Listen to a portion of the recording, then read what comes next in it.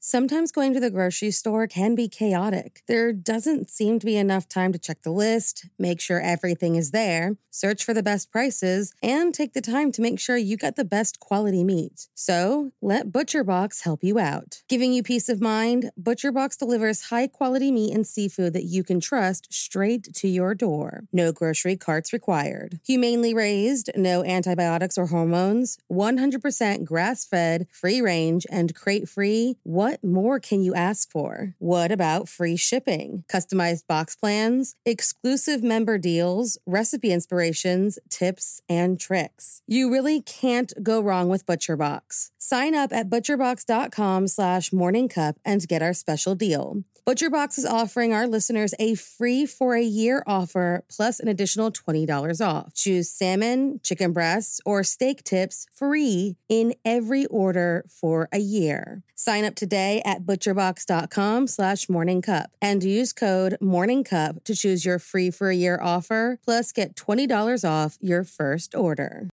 There were two more murders 15 miles away. When police arrived, they found the telephones and electricity lines described by one investigator as reminiscent of a weird religion. Morning. Cup of murder.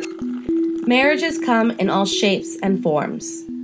Some, like that of the Brodericks, have a wife working multiple jobs to put her husband through medical and law school, only to be divorced once he found success.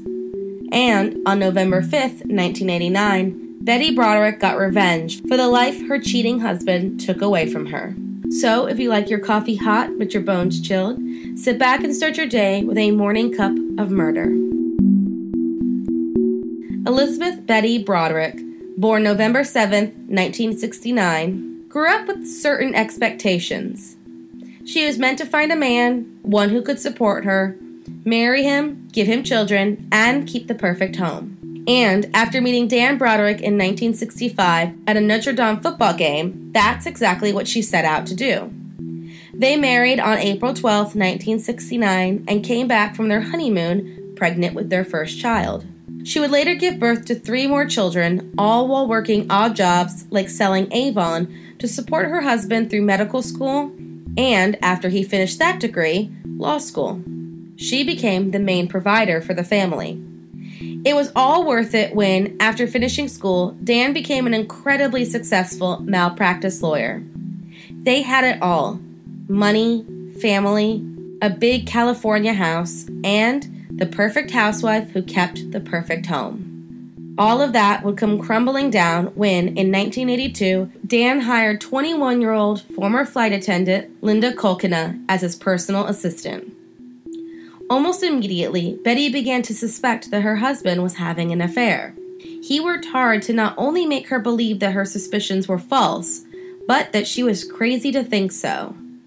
He did such a good job causing doubt within his wife that she went to see a therapist about her worry. All of this came to a head when on Dan's 39th birthday, Betty came to his office with champagne and roses.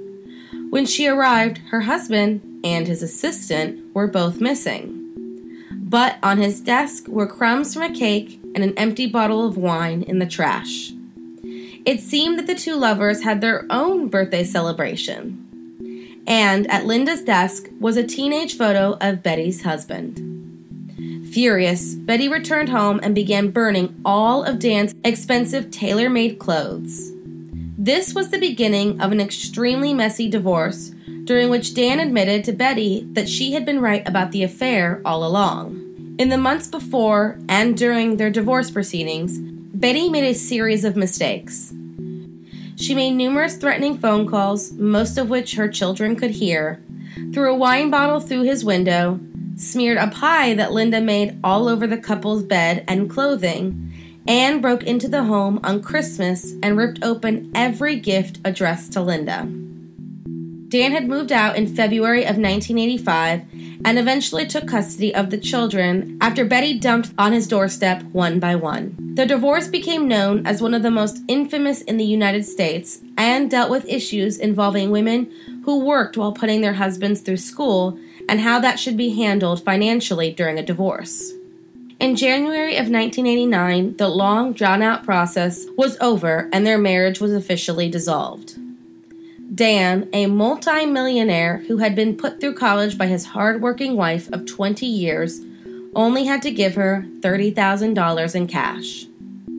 Dan sold the home they lived in, and Betty retaliated by driving her van through the front door while her children were inside.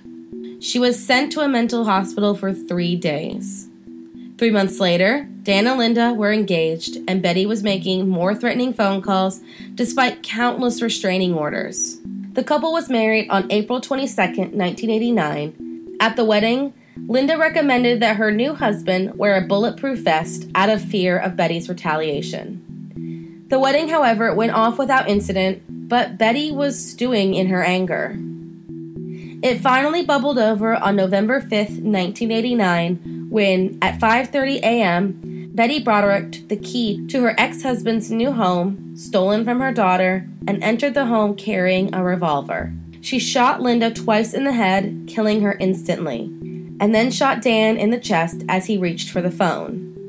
Dan's last words as he looked at his scorned ex-wife were, "Okay, you shot me. I'm dead." Betty turned herself in and claimed that, yes, she did kill Dan and Linda, but that was not her intention as she entered the home. Her trial began on October 22nd, and her attorneys immediately began the battered woman defense. Though her anger and actions prior to the murder did not help her assertions that her actions were not premeditated. Betty's own children testified against her and told details of their parents' feud, as well as her comments that, if he were dead, they would get his $1 million insurance policy and be rich. After 4 days of deliberation, the jury returned split. One of the jurors even commented, "What took her so long?" after hearing the details of Betty's marriage. She was retried a year later and convicted of 2 counts of second-degree murder. She was sentenced to 2 consecutive terms of 15 years to life, plus 2 years for the illegal use of a firearm. She remains in prison and has since been denied parole multiple times due to lack of remorse. Thank you for joining me in my morning cup of murder. Please join me again tomorrow to hear what terrible thing happened on November 6th. Don't forget to rate and subscribe and let me know how you like it. If you want to help support the podcast, there's always Patreon or just sharing it with your true crime-obsessed friends. And remember, stay safe.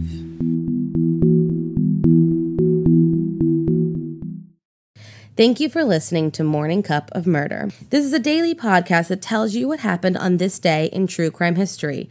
In short, easy to listen to episodes that you can finish on your commute or while you enjoy your morning coffee.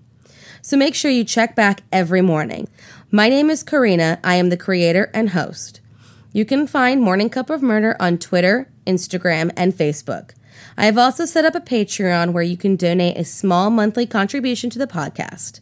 All those links are in the episode description. Thank you again, and have a wonderful day.